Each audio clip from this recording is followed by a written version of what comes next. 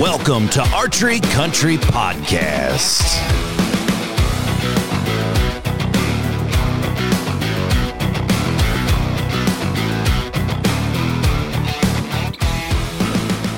Welcome back, everybody, to Archery Country Podcast. This is Wade Griniger, your host, as we're sitting in the suite at Rogers. We got some cool cats in the house. Mr. Dan Block, my good friend, colleague, is with us. And we got some new blood in the house. Mr. Adam Kramer, full-timer, Wade Park, full-timer here at Rogers. I know that sounds awkward, but he is. He's a floater.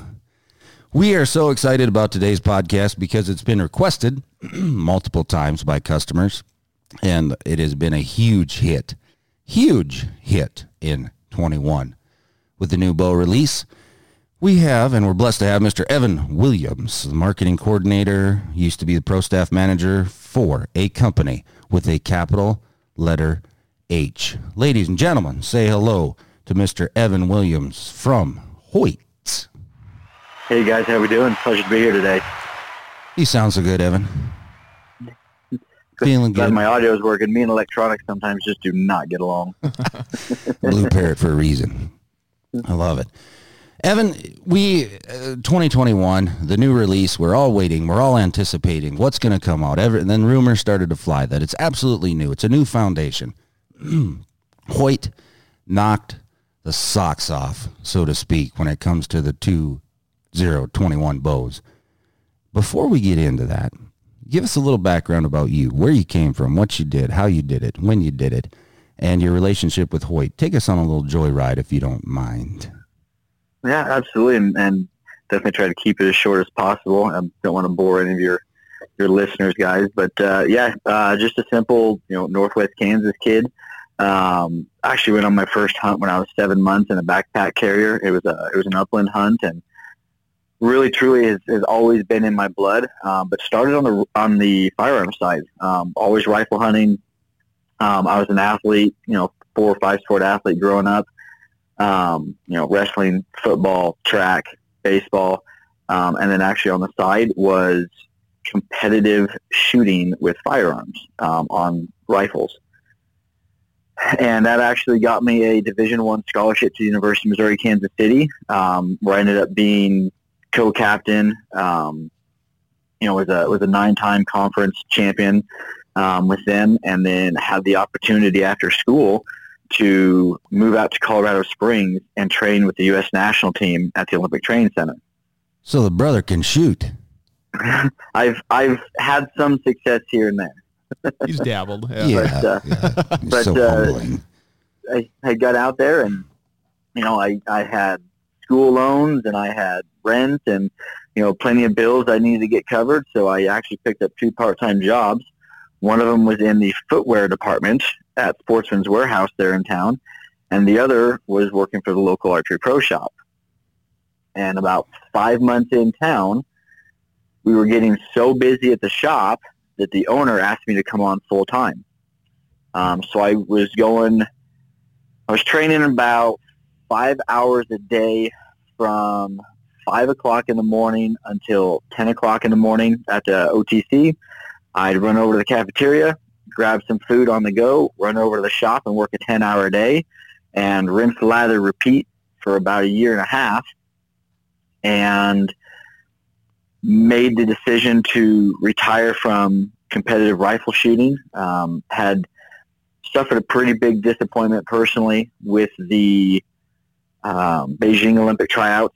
Our sport takes the top 2 in the country, and I managed to finish top 10, but wasn't quite high enough to make the team. And being newly engaged, decided that it was something where I needed to start down a more steady financial path for my upcoming family, and went full-time at the shop and retired from shooting, and was, picking up some side gigs here and there in the industry, doing some freelance writing and things like that. And spent 8 years in the pro shop there, and was approached by Mike Looper in the summer of 2015, who was the VP of sales and marketing here at Hoyt at the time. And they were looking to expand their team, and my name had been brought up, and flew out in June for an interview, was officially offered the job about 2 weeks later, and with the shop I was at in Colorado Springs, being one of our diamond dealers, they had worked an agreement with my boss out there that we get through the busy season, and I would make the transition to Hoyt in September of that year and move the family out here. And September 15th will be my 6th year here at Hoyt. So started out as business development, PR, and events assistant coordinator.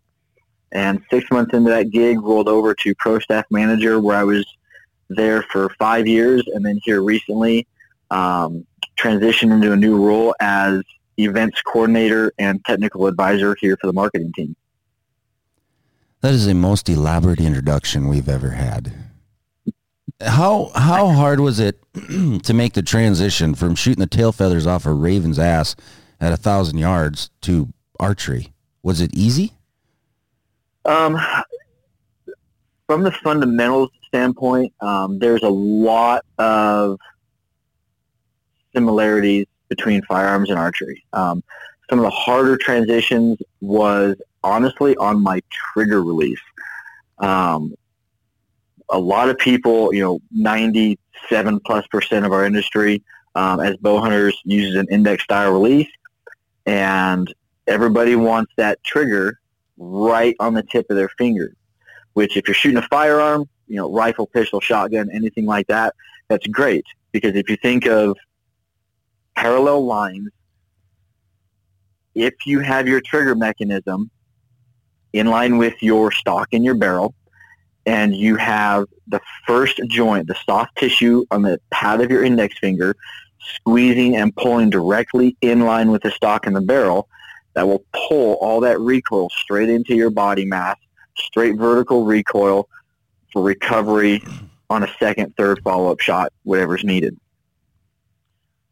With a bow, what happens is if you crane around and now that trigger, instead of being vertical, is now horizontal. So if I engage that trigger mechanism on my release the same way as I would engage a firearm trigger, and I get just the pad of my finger on there, what happens is as you apply pressure, you actually apply at a slight downward angle, and that can actually change how your D-loop and therefore the string and your arrow releases during that shot. So the big thing for me on the mechanics side was relearning the mechanics of archery versus firearms. Just rebuilding my form and position to keep those horizontal planes of geometry so that you have bone-to-bone connection, straight horizontal lines, so you're pushing at your target and pulling away and having the best foundation so you don't have induced torque or anything weird going on. Holy Hannah. Yeah, okay. Lot going on. You have three middle-aged gentlemen in here, and our minds just went boom. And if you would have seen, if we had this on video, every one of us took our hand and we're pulling the gun trigger and we flipped it sideways and we're like, holy dude, you need to write a book or videos. That was awesome. Working on some of that. Oh, okay. Sorry. Spoiler alert. Coming soon. Yeah. Cat's out of the bag now. We get royalties for that. Just, Absolutely. All right, dude. Let's, you guys, we've all three of us sitting here. We've carried Hoyt forever. Dan has been working here the longest. He actually started up in Waite Park and then opened the shop here in Rogers, had Hoyt. He shot Hoyt. We have a great relationship with our rep, Brad. And this year was eye-opening. For us that are sitting here, we're very techie. Just like any archery technician, pro staff and what it comes down to sales. We're very, very impressed with the bows. If you wouldn't mind, let's just go through all the models that Hoyt offers this year. For you listeners that are still on the cuff about, what you need to look at, and it's the cool thing is we have every one of them here at the shop, all three shops. Start with the RX-5 and the Ultra version of that, and then we'll just kind of trickle on down. And then we're going to get into the advancements, what the idea was behind it, obviously the philosophy, that's taking place right now. But let's start with the RX-5, the carbon line. You guys have had the carbon bow. When was the first year? So first carbon bow was 2010 with the original carbon matrix, and at the time it was only offered in a 35-inch axle model. Okay. For that first year, and that's been a staple of what Hoyt has brought to the table now for over the last 10 years. 2022 will be our 13th model year run with carbon. Okay. And the one thing that we have always prided ourselves on is building and designing bows for every archer. So when you look at the Redworks line, which is your carbon RX-5 and your RX-5 Ultra, you've got two different geometries. RX-5 is a 30-inch axle-to-axle, and the Ultra is a 34. Those bows they cater to two different types of hunters, but more importantly is the draw length ranges on those. They're going to run the same cams. So when you put the same cams on a longer bow, it's going to allow us to extend that draw length range. So your RX-5 at a 30-inch axle is going to cover 25 to 30 inches in draw length range, where the RX-5 Ultra with the same cams will cover 27 to 32. So if you're a guy that either has a longer draw length or just likes a longer axle-to-axle, you've got that Ultra option, and you still have the lighter weight that carbon brings to the table. Most of your whitetail guys or your shorter draw length ranges, now you have the benefit of going a shorter axle-to-axle, a little more lightweight, more compact and maneuverability in that 30-inch model. And the thing about a carbon riser, and correct me if I'm wrong, when we talk about riser flex and the durability of a riser, forever and ever and ever, it's been an aluminum setup. And there are some other brands out there, Brand X, that think they have a carbon riser. But the actual dynamic stability that the Hoyt carbon riser, a tubular design, correct me if I'm wrong again, that's a very, very rigid material, correct, in the way that it's designed? Extremely. And when we first started designing and playing with carbon, it was actually 2005 is when we brought the carbon riser idea to the table for our company. And it had been done in the past, unsuccessfully, didn't last in the market. And we actually did 4 years of R&D before we even brought it to the table. And we looked at multiple different ways that are actually being used by other manufacturers currently. But our design is a hollow, hand-laid carbon tube. So what that allows us to do is do thermal runs on the dynamic flex patterns of that riser and allows us to individually layer carbon on hot points or pressure points or points that we need more or less rigidity. We can physically play with the amount of layering plus or minus for the specific dynamic flex range pattern that we want that riser to have. So we can control the tunability of that bow simply by playing with the amount of material and the angle of carbon. Because carbon comes in different flex and weave patterns. You have a 0 degree, which is basically just a straight vertical up and down. If you turn that 90 degrees sideways, you now have a 90 degree weave. You also have a 45 degree angle cut. So you've got different angles of carbon weave that each provide different strength to weight ratios that we can use in different parts of that riser in the layering process to add stiffness and rigidity to control the flex patterns and create the bow that we specifically want to release. Excellent description of that. There's no need for it. Let's move on next. So Ventum.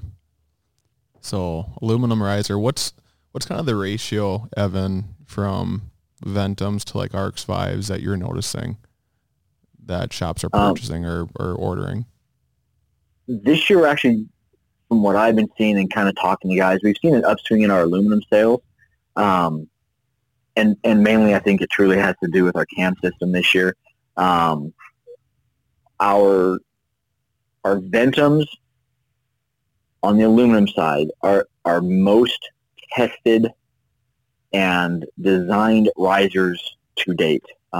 Typically, we go through iterations or prototype testing where we build a riser, we cut it, it goes through our dry fire and our cycle test, and either passes, fails, or if it goes through the fail process, it's back to drawing board, and we have a general aesthetic sort of look that we're going for, and we beef up part of the riser here, beef up part here, based on what those tests showed us during that process. What we did with the Ventum is we actually went through, and we already had our new HBX cams designed, and we knew what they were producing by putting them on last year's Axius aluminum bows. So now the process was, how do we maximize the efficiency and everything that HBX cam is giving us? And so what our engineering team did is they actually looked at the frequency range that cam was producing at the sound level, and they actually designed the riser of the Ventums to reduce that specific frequency that cam was producing. And every cam will have a different frequency based on size, shape, design, the type of material on your bearings, where you have your cutouts. So we're able to look at the specific frequency produced by the HBX cam and then design and test those risers specifically for killing that frequency given. And so we went through, I believe it was 40 different design runs and over 17 or 20 actual different cutting and testing riser iterations. It's unbelievable, the advancements. I guess I never really correlated sound or vibration dampening to a riser in the cutout. Honestly, I've always been a fan of the carbon bow. One of the perks of the jobs is we get, a carbon bow, or we can choose what we want. I have to say, cosmetically speaking, the Ventum 33, the Ventum 30 is one of the more appealing to the eye. I know that cosmetics we don't really give a crap about, but as far as just the way that it looks is going to catch the eye. And that's not exactly what you guys were going for, because like you're saying, you tested so many different setups and cutouts, and it's a very stable platform. The Hoyt grip has been treasured by many for a long, long, long time, and I'm glad that you guys didn't really change a whole lot on that, but incorporating the new riser. And we didn't talk about but the Ventum comes in a 33-inch model along with the 30. So back to when we were talking about the RX-5 fitting every bow hunter. Same thing with the Venom. Right. Yep. Yeah. Yep. And again, building billows for every bow hunter. The unique thing that we haven't done in the past is create more of that separation between what the Redworks Carbon Series offers for axle-to-axle and draw length range and what the aluminum offers. So, in years past, you would have a short axle in carbon and aluminum. You have your longer axle in both models, and then you have a turbo thrown in there. And literally, if you went down and you looked at specs, except for weight, they were identical. Mm-hmm. So your short axles were either, 30 or 31 or 32, depending on the model year. Your turbos are 33. Your longer axle are either 34 or 35. Same lens, same cams, same geometry. So, brace height, pocket angle, all of those were identical. You could lay the bows on top of each other. Axles would line up. Limb pockets would line up. You literally, if you didn't look at the riser, would not be able to tell that you had two different bows there. You simply had one at a carbon riser and one in aluminum. So, lighter weight material, heavier weight material on the aluminum because of the density and the nature of the material. Different thermogenic properties, which is the regulation of heat and cold in your environment, right? Carbon being 208 times better than aluminum at regulating the temperature of the material. So if you're hunting late season in the cold, you pick up the aluminum riser, no glove on, freezes your hand. You grab the carbon, not so much. Same thing in the heat. Please don't ever do this. You get to the shop and you need to run in really quick on your way to the range. You leave your bow in the car, and it ends up being a 30 or 40 minute, chat at the pro shop with the guys, going over some stuff, or sharing trail camera pictures. And you get to the range. Now your bow's been in the vehicle for an hour plus, and you grab that aluminum riser in the middle of summer in 100-degree days. It's a hot riser. Carbon won't do that. And so you've had different materials, identical bows at two different price points. And we use the warm to touch or cool to touch, philosophy when guys, it's kind of funny. The customers that we have that come in, we did one yesterday, RX5. The pro shop, you worked in a pro shop. We offer obviously the big 7. So we test out multiple bows. He narrowed it down to a couple. He grabbed the RX5 and it was over. The demo session was over. Yeah, I was talking to Dan about that. There's a feel. Besides the hot and cold, because we're regulated temperature here in the shop, but there's also a feel dynamic. I can't really explain it until you shoot one. The difference. You guys have quieted them down. The vibration is literally nothing. But there is a feel, air quotes, about a carbon riser. Do you guys agree? Mm-hmm, definitely. Yeah. It just looks wise too. I mean, it looks totally different than 90% of other models on the shelf. That carbon just looks different. It's not that aluminum cutouts. It's right. It's wrapped, and it just looks entirely different.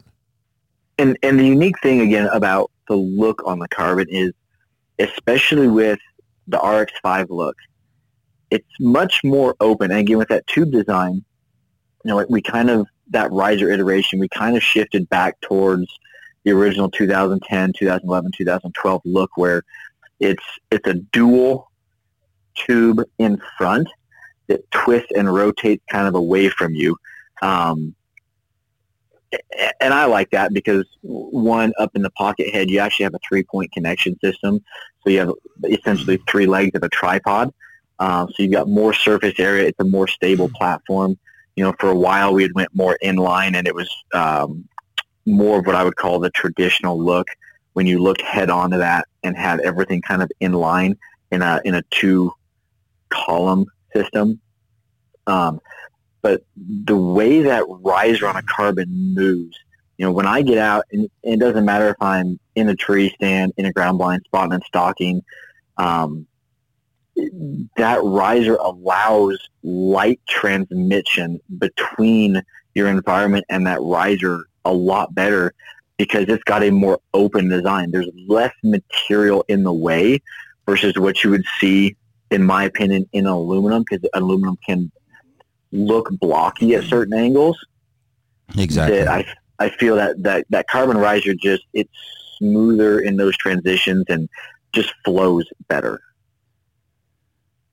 And as far as offering everything for everybody, sometimes it's not so much, it should be, but it's not so much on the cosmetic or the feel, but sometimes you have a customer that is cautious of a price point setup. When we talk bow companies around the universe, Hoyt probably has one of the most solid price point setups. And what I'm leading into is the Torex and the Torex XT.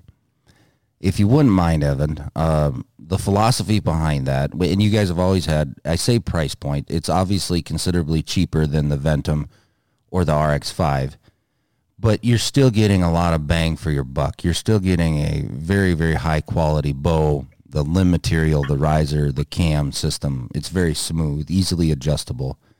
Take us the philosophy behind the Torex, what it took over, and then also the differences between the Torex and the Torex XT. Mm-hmm. Yeah, so the whole premise behind the Torex and the Torex XT line was, again, to have a Hoyt branded bow that guys would look at and go, I get all the benefits of a Hoyt. This has the same dry fire testing. It has the same cycle count. It is a 1.5 cam system, which we've had in the line since 2003. So, I mean, almost 2 decades of history and engineering development into that cam system. But at a price point that a guy getting into it that's on a budget can look at it and go, man, I can get into this sport and I can get out and enjoy the outdoors without having to, put my family maybe in jeopardy of, I'm looking at a mortgage payment. Mm-hmm. So MSRP on the Torex is $699, and MSRP on the Torex XT is $799. Big differences between them. The Torex is going to be a simpler system. So it's going to have a cable slide instead of a roller guard. And basically, it's simple from there's less moving parts. Okay, a roller guard is going to have 2 rollers with an inner sealed bearing that, as you draw, those cables are pulled out of the way and move through those rollers. So if you're in any kind of moisture, precipitation, you could potentially, as the bearing wears out, see things seize up, things like that. Whereas the cable slide, being simpler, is as you draw it, they go through a Delrin or a Teflon type polymer that moves horizontally on a carbon rod. Can't fail in that system unless your carbon rod breaks. And the only time I've really seen that is if someone, runs it over with a tractor. Yeah. Right. So very, very durable, very, very reliable. One of the other differences is the Torex XT has a shorter brace height. So it's a 6-inch brace height instead of a 7-inch brace height. And simply, when you look at brace heights, it is the speed at which the arrow is getting off the string. So from your draw length at full draw, the faster we stop that string, so the farther away from the grip or the brace height, the faster we get that arrow off the string. So you're not necessarily transferring as much energy because you're stopping it sooner, but you're getting the arrow off quicker because it's not traveling as far. So longer brace height is typically more forgiving, and you sacrifice a little bit on the speed side. So the Torex, you're looking at 327 feet per second, which is still phenomenal speed. Booking. Versus an XT at 336. So you're 9 feet per second difference. And I think they're a great shooting bow. They look nice. They do look nice, appealing. You can get them in not as a wide of array of colors, but you can doctor it up on that. Mm-hmm. And we've had a really good year with them. They were released before the flagships, and a lot of guys were already hunting, with them late season, and still flying off the shelf on that. Hydraulic specs, what are those again? It's what does that cover for both of them? Yep. So your Torex is going to be in 1 cam, 26 to 30 inches. Those will be in 1/2-inch increments on a rotating module system. And then your Torex XT is 25.5 to 30 inches. Yep. So it covers pretty much everyone. Yep. And the XT has a long draw version. So we go to a 1-inch longer limb. So we move that brace height from 6 to 7 inches, and we can push that draw length out to 31. Perfect. So if you're a little bit longer draw length guy, and are looking to watch that final cash registered number, the Torex XT would be an option for you as well. Evan, one of the things that I've always admired about Hoyt Archery is back in 2005 when I first started getting into archery, there really wasn't a lot for youth models, and Hoyt had one of the very few youth models on the market, and that's what got me with the Hoyt brand and kept me with it for 15 years or so. And we just got done talking about different budget bows, and can you talk about what Hoyt has for the female archer, specifically in the Eclipse model?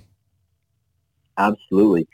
So the Eclipse model is one that we saw a need with the increase in not only female hunters, but youth up-and-coming hunters, to build a bow specifically for that little part of the market that is seeing some of the biggest increase currently. Has all the same testing standards of our cycle test, our dry fire test, but knowing the limitations that we want to put on that bow. Limitations being it's only going to have a heaviest peak weight limb option of 60 pounds and the longest draw length option of 28 inches. We do all of our testing for dry fires and cycle at the heaviest draw weight and longest draw length available in every single model.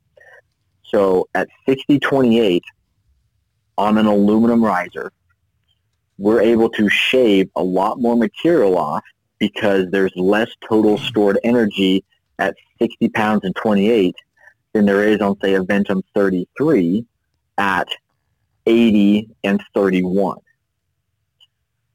So going through that testing process, we're able to build a flagship high-end model bow for growing archers and women that is 3.7 pounds total mass weight finished out of the box.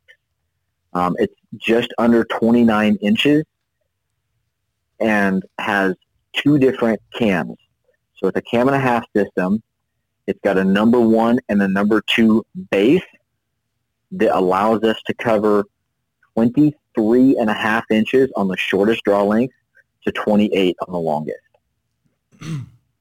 And it's sexy. It really is a good-looking bow. Absolutely. All right, Evan, I'm going to put the heat on you. You ready for this? I hope so. Bring it. I'm dancing in the fire. All right. Hoyt. Oh, my God, that's a big dog. Hoyt. Forever and ever and ever. Okay, we set it up. 1.5. It's 1.5 time. We're going to go 1.5. Got it. Welcome to 2021 models. HBX. If there was ever anything, Hoyt customers are kind of Hoyt customers, right? And they like what they like, and they can shoot what they can shoot. We rocked their world with this year's. And we had to convince some of the old Hoyt, oh my God, it's a Hoyt, blah, blah. We had to convince them to dude, it can be better. And I want to thank you. Tuning a Hoyt in the past, there's some black magic once in a while on certain draw lengths, okay? Not every Hoyt. Obviously, some you can get out of the box and you shoot a perfect bullet hole and it broadhead tunes and it's great. Thank you, Evan, and thank you, Hoyt, for making our job so much easier on the HBX cam and the way that we can shift the cam. But obviously, this just didn't happen one day and you guys went, oh, let's just change everything. Talk about the new line. Yeah, it was definitely an interesting evolution going through everything. 1.5 was released in 2003, and we've been looking and considering and watching the industry and kind of the development of the binary cam system for a number of years, and finally got to the point where we think we can just do it better. Design the first binary Hoyt prototype put it on our Axios model from last year, and immediately had an insane decrease in noise and vibration just by changing the cam. And honestly, what that told us is we have an insane ability to cancel noise and vibration because of what the cam and a half on that specific model was producing versus the binary system. And from that first prototype run, we just hit the ground and took off with it.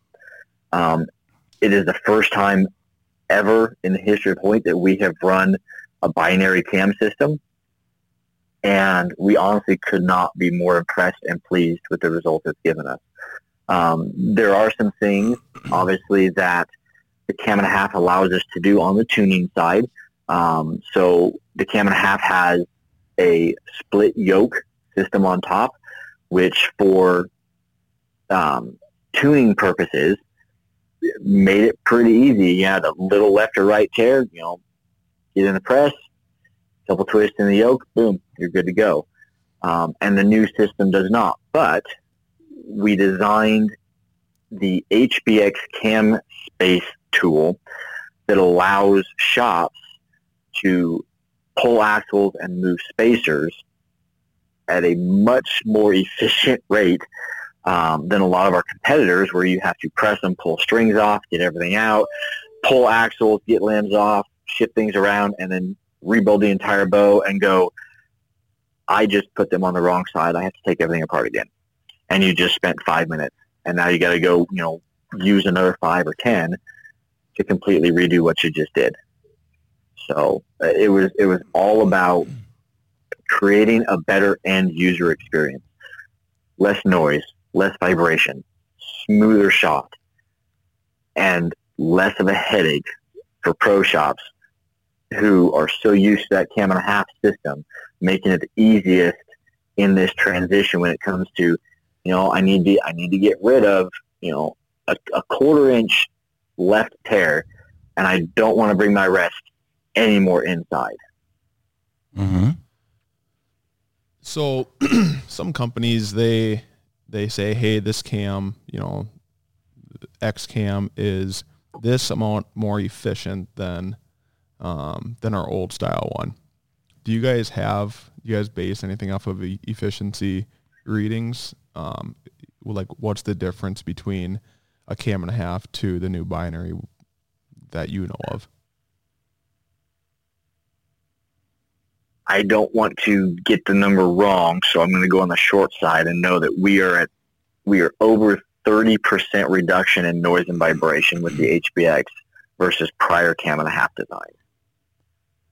And obviously it holds its tune better too with not having a split yoke on the front too, or the top. Yeah, and that is a huge benefit running a dual cable system like that. Is both of your controls are the same length, same serving specs, and with a binary cam system, as that archer comes to full draw, you have equal load distribution on each one of those cables.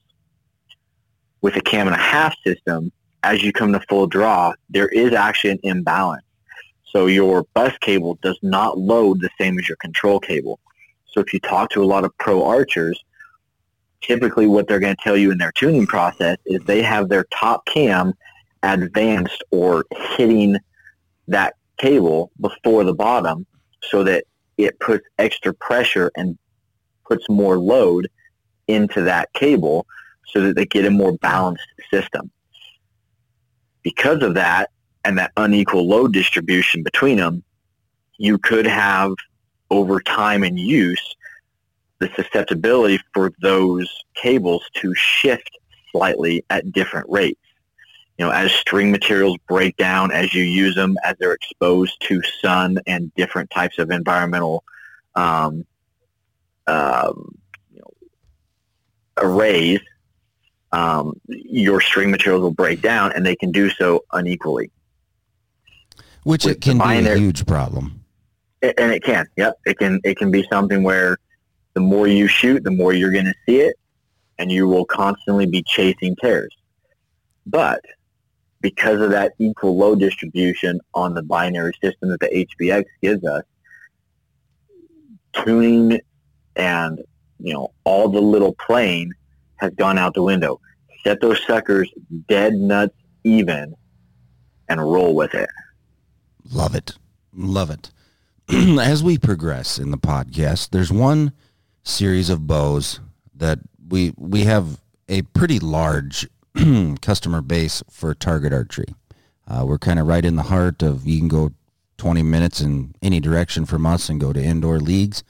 Outdoor is huge. We got some really cool field courses, and of course, a lot of our younger USA archers and Joad and that are traveling extensively, and we have some pretty big names, kind of being a little bit boastful right now. But if you look at Minnesota, for especially the younger kids, we just set a record yesterday, and so we have some legit target shooters. Number one selling target bow in our shop, actually I can say it safely for all three shops, is it's really, really close between two, but Hoyt always is on top. We've had, the target bows have been a stamp for Hoyt forever. With that being said, we're not going to talk about what's coming. Let's dabble just a little bit about what is available right now on that. You guys haven't had to change a whole lot. Little things here and there. But it's a very, very profitable and very, what is the word I'm looking for?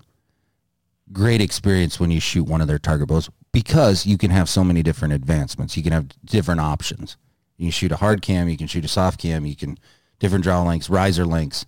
And then the riser configuration, correct me if I'm wrong there, is probably been one of the longest shoot through risers. I know you guys have a new model out that's not, but that, when we talk about riser flex and having the stability of a riser, that riser platform is hit a home run. Yeah, and when you talk about target archery, you really don't see the short axle ranges that you do on the hunting side, because, I mean, let's face it, it's about consistency and accuracy. It's not about being lightweight and maneuverable. So your target bows are going to be heavier and they're going to be longer. So our Invicta line has two models available in a 37 axle to axle and a 40. The unique thing with our target line is we have two different cams. Your DCX cam is going to be your smoother draw cycle cam. It is also going to give you your let-off options.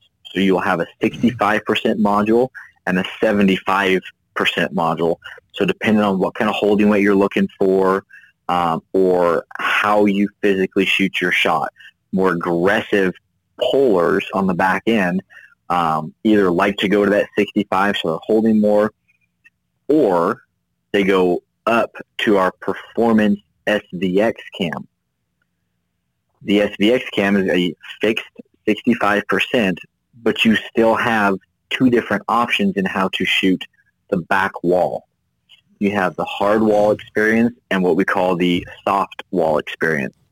And simply in the same cam, moving a peg from the outer track position, which contacts farther away from your axle, creating a harder back wall.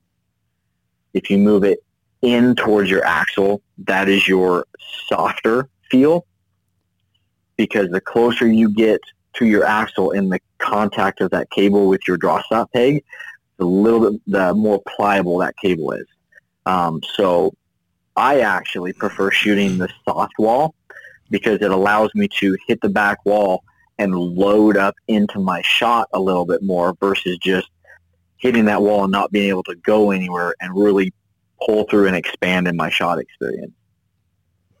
And the cool thing about the Invicta line, so to speak, when we talk, there was always, target archers can be very fussy. You know, am I 27 and a half, or am I 29 and a quarter? Am I an eighth? The grip system, we can add or take away that little extra bit. Plus we have a neutral, 2 degree, 4 degree, 6 degree, as far as your angle. If you're real throaty and you like a high wrist, if you like to be a flat back, you have those options. Yep, and some archers will even change their draw length depending on what game they're going out to play. You know, in an indoor scenario, if you're going to Vegas or indoor nationals or shooting indoor USA stuff, 20 yards, flat, all of your conditions are controllable. So I'm going to maximize my draw length. I'm going to shoot this extra 1/4 inch because I can really lengthen, expand, and create that perfect tee form. But when I go outside and I'm shooting a field course or a 3D course or, one of the total archery events or, anything outside where you could have variable terrain, uphill, downhill, feet on elevation or angles, things change. And if I go steep up or downhill angles, if I'm so long and overdrawn that I can't physically get into my back on the shot, that's going to create issues. So a lot of them will change their draw length based on what game they're getting ready to go play. So what we wanted to do was have that as an option for those archers without having to twist up strings or cables or change D-loops and do a bunch of different things. Utilizing our modular grip system, we actually created a neutral grip. So you have with the Invicta a 0, a 4, and an 8-degree inclined palm. But with that, you also have the 0, 4, and 8 minus an 8. So it's an 1/8 inch longer in the material so that when you get into it, you're actually shortening your draw length by an 1/8 of an inch just by changing the grip itself out and not touching the rest of the bow. So easier transition between games. And that's a huge thing. Huge thing. One thing that brings up a perfect point, nothing to do with the grip. Forever, Hoyt, we had to be specific, and for a consumer, it didn't really matter because if you knew your draw length, we had to do it. But as far as carrying skews, we had a plethora of bows. If you were 28 or 28 and a half, so we had different cam sizes. Going back, reversing just a little bit to the HBX cam, one cam, 2 different mods that we always have. We can change. You can change your draw length to half inch. I mean, literally, and I'm not saying to do this as a consumer. You can do it in the field if you needed to. We'll set you up and we'll do it right. But we have that ability to either have this mod system on a rotating mod on the HBX cam covering this amount of draw length, and then vice versa for your longer draws. We can switch it out super, super easy. And on the mod, you have 80% or 85. So if you're an out west hunter, you don't have to get a completely different mod. You just literally loosen a screw and then set the mod stop to 80 or 85. Yep. And again, going back to the purpose and the philosophy behind the 2021 line is it's all about the end experience, both for the shop and the consumer. Having cam families with the cam and half system, you have, a number 2 cam on a short bow that's going to run 26 to 28. Number 3 cam is going to run 28 to 30. And if that guy who buys the number 2 cam at 28 decides, I need to, I changed my release, I need to go a half inch longer. Okay, well, to do that, we either buy a brand new bow or we're changing cams, mods, strings, cables, and potentially limbs, because the limb deflection or the strength of that limb will change as you change the size of that base cam in the family. So things there to consider versus the 2021 line where, hey, you're in a shop, here's all my different colors, I've got one cam, I cover everything, and I've got spare modules. So, I've got a Ventum 30 on the wall that has a number 2 module on it that gets me to 28. This consumer is a 29, perfect. 2 screws, pull the module out, throw in a number 3 module, tighten everything down, and you just changed that customer's entire experience in about 3 minutes just to change a module.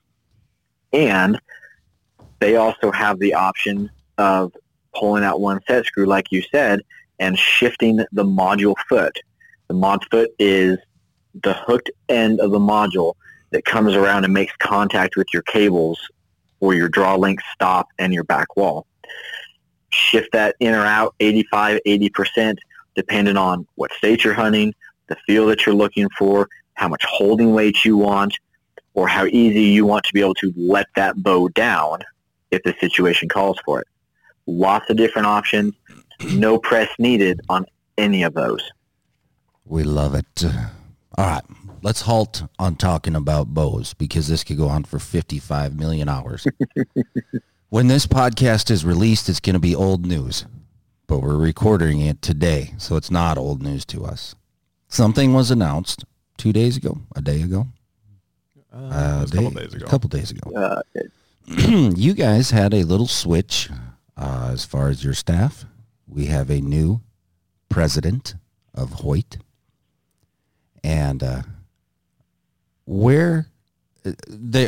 it's not like this dude just came in from a different company and is taking storm. He's been part of the family for a very long time. With caution, don't get yourself in trouble, but let's talk about the new switch and what expectations we have. Is it something that you guys are just shrugging off like, okay, yeah, obviously he's been at the top of the chain for a while and Randy just wanted to do what he wants to do and retirement or where it is. Let's talk a little bit about the new president of Hoyt. Yeah, so this week it was announced that Zach Kurtzall, who has been serving as VP of Operations for the last few years for us, was named the new president of Hoyt, and that will be effective July 19th. So we still got about a week and a half on that, official transfer. But yeah, it's something that I think Randy has been working for, kind of seeing the internal workings and some personnel shifting with how COVID has affected us from the business standpoint, and kind of where some managers and VPs have been maneuvered. It was something a couple of us kind of saw coming, because let's face it, you talk to Randy in the hall and he wants to share hunting stories. Yeah. He eats, breathes, and just sleeps hunting. And there's nothing worse than seeing him on a Monday when he was on a hunt the last week and he got close a whole lot of times and had to come back to the office and wasn't out there filling that tag. So, this is something I know that he has been looking forward to as well, because now he gets to go spend more time on the mountain chasing mule deer. I love it. So, and like you mentioned, Zach is not a new face to the industry or to Hoyt. He started as a product engineer with us in 2003, and he's had a lot of different positions with the company. From product engineer, he became engineering manager. He was director of engineering, VP of engineering, and then moved to VP of operations overall. He's been with the ATA technical committee for 7 years now, 7 or 8 years. So, very well known and respected within the industry. Grew up in Nebraska, raised in California, and, is a big hunter. He's an insane target shooter, held his pro card for a number of years, and just one of those guys that when you walk around and you talk to him, whether you're at an event or at ATA or shooting, there's always has a smile on his face, is just, living and loving life.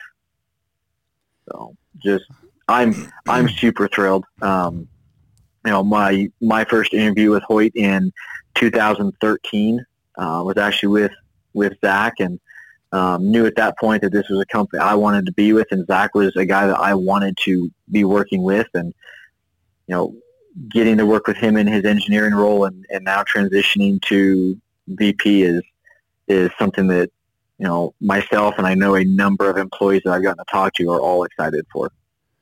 And a big congratulations from a little old pro shop here to that. All right, question and answer time. You ready for this? I'll do my best. What you got? What do you guys want to know? We covered all the questions, dude. all the questions that we had from all of our listeners and all of our guys and gals in here, like Dan and I were sharing notes back and forth, and Adam, we showed him every email that we have, we answered. So I don't really have any goddamn questions. Well, that was easy. But what hunts are you going on? Well, actually, stop. Give us your setup. Tell us. We like that. We're junkies, right? Yeah, I'm glad you asked that one. So, going back to the separation in the two lines this year, where we have, matching short axle bows in the RX-5 and the Ventum, and then the separation on the Ventum 33 and the Ultra RX-5 in a 34-inch. I'm a spec guy. I've got a degree in math and statistics. I look at numbers. My draw length at 28.5, I get the best energy and efficiency at the top end of a number 2 cam or number 2 module now with the HBX system. So I'm running a Ventum 33. I've got my limbs at, I think you came in hot. I'm at 75.3 pounds is where I came in at this year. Muscles.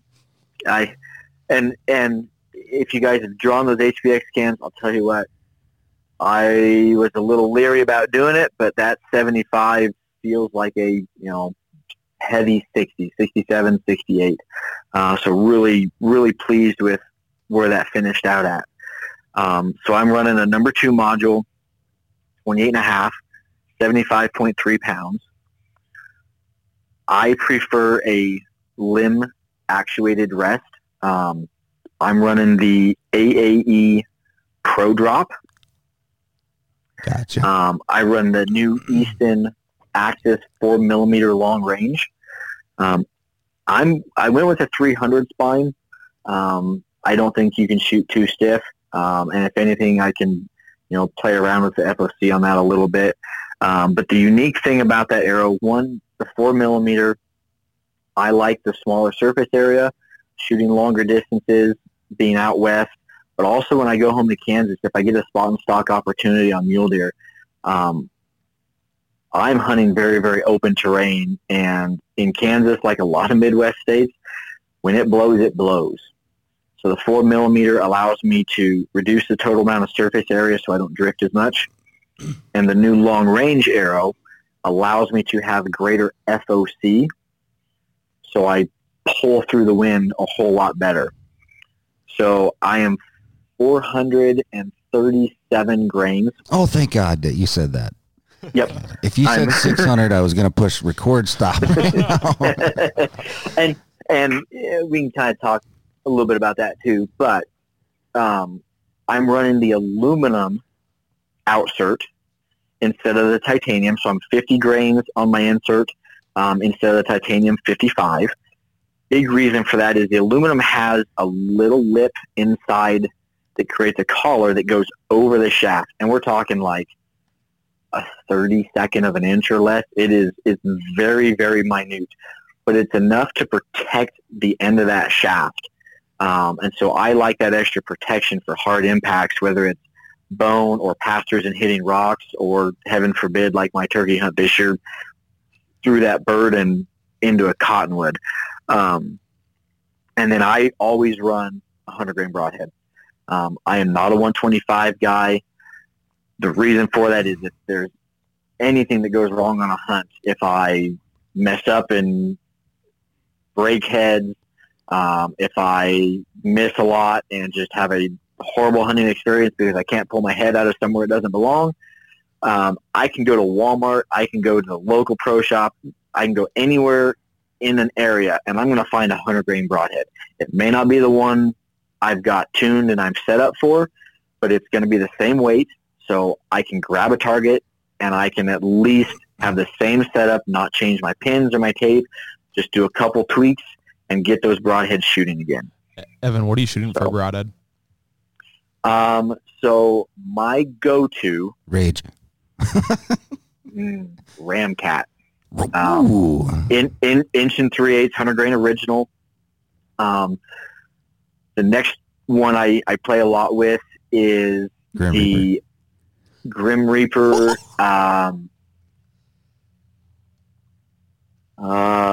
It's their micro hybrid. Oh, yeah. I think it's the micro.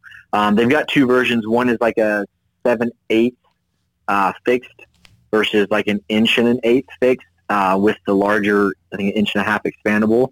And I like that smaller cut on contact. I bet that thing just tears it up. It does phenomenal. If you, by chance, have ever seen the video of the mule deer jumping the fence on me, that was one of their prototypes that Matt had gotten me to go play with, and I got those 2 days before that hunt, liked how they were doing, and zipped through that sucker the minute he hit the ground on the public ground I could hunt. So we'll tag that video just so our listeners can see it. We'll tag that video there. It's a pretty cool deal. Yeah. So I definitely am a fixed blade guy. When I do play with expandables, my top expandables is that I think it's called the Mini Mag from Grim Reaper. Mm-hmm. It's the 4-blade expandable. If you can shoot a 4-blade, I don't care if it's fixed or expandable, do it, guys. A lot of people think you sacrifice the overall cutting area, but I'll tell you what, over a 2-blade, in my experience, if you have a 2-blade and you enter vertically with the muscle tissue in the right spot behind that shoulder, all that animal has to do is take a step and that wound channel closes and you lose blood trail. Exactly. 3-blade, 4-blade broadheads, you cannot close them down because there's no angle that they can enter where that muscle tissue or the hide can close back up. So I'm a fan of a 4-blade when I can do it, and especially, whitetail mule deer back home. Those are my heads of choice. Is that Mini Mag, and then the second one would be a Sever. And I know it's a 2-blade, and what I just said, but there is something to be said for big, massive cuts, because this year they saved my bacon. It was a little bit longer shot. It was spot and stock on a whitetail in a cut cornfield, and came to full draw. He was walking away, and in my head, I'm counting steps, and he got to a distance, stopped for a second, paused, looked back, pressure on the trigger, and when it released, he turned his head and got a step on me quartering away. And because of the shot angle and getting that step, I went from, good behind the shoulder to I'm in the hind quarter coming up through at a bad angle, and having that 2-inch cut saved my bacon. Love it. So different situations, different scenarios. There's a head for everybody. Those are kind of the top 5 in my go-to list. Where are you headed this fall? So I have drawn my Colorado elk tag. So I'll head down there. We're going to go. I like hunting that tag early. Mm-hmm. That specific area, I've hunted for the last 8 years. And those bulls seem to really kind of be in that more searching phase early. And then around that 15th, 16th, 17th of September, once they really start getting their harems circled up, they get a lot less vocal, a lot less responsive, even to the point where you'll hear 3, 4, 5 bugles first thing in the morning as they're moving their cows, and then by 7:30, they're done. Mm-hmm. So I like going a little bit earlier on that hunt. I also have a Utah General deer tag. I'll most likely pick up my Utah General elk, and then we will do Kansas this year. Not sure what species. Growing up, I have a lifetime license, so my archery tag in Kansas is good for either mule deer or whitetail. I targeted a buck last year that I know survived talking to the neighbors, and I've got a little vendetta to go and finish with him. But I also am hearing rumors in my mule deer area of a buck that I want to go take a look at. So we'll see how that plays out. If I can get that done, I'm a stone's throw from Nebraska and Oklahoma out there, so might potentially try and pick up one of those since they're over-the-counter tags. But looking forward to the fall season, especially with that new Ventum 33. Absolutely, bud. I want to comment that the unbelievable thoroughness and the knowledge that we just experienced in an hour and 4 minutes and 45 seconds. I really, really appreciate you being on here. And again, for all of our listeners out there, if you're on the edge or if you've never shot a Hoyt, 3 locations you can come in. Now, being the archery shop that we have, the ability, we are fully stocked.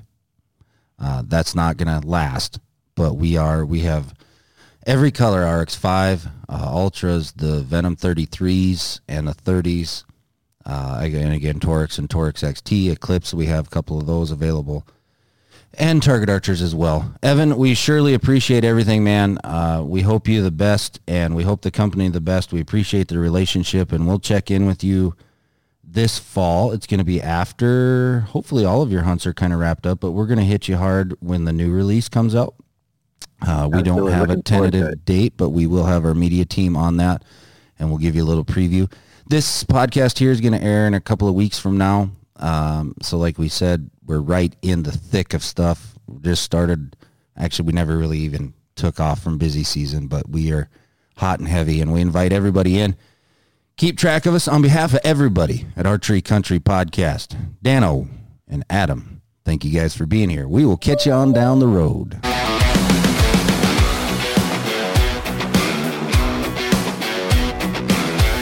Thank you for listening to Archery Country Podcast.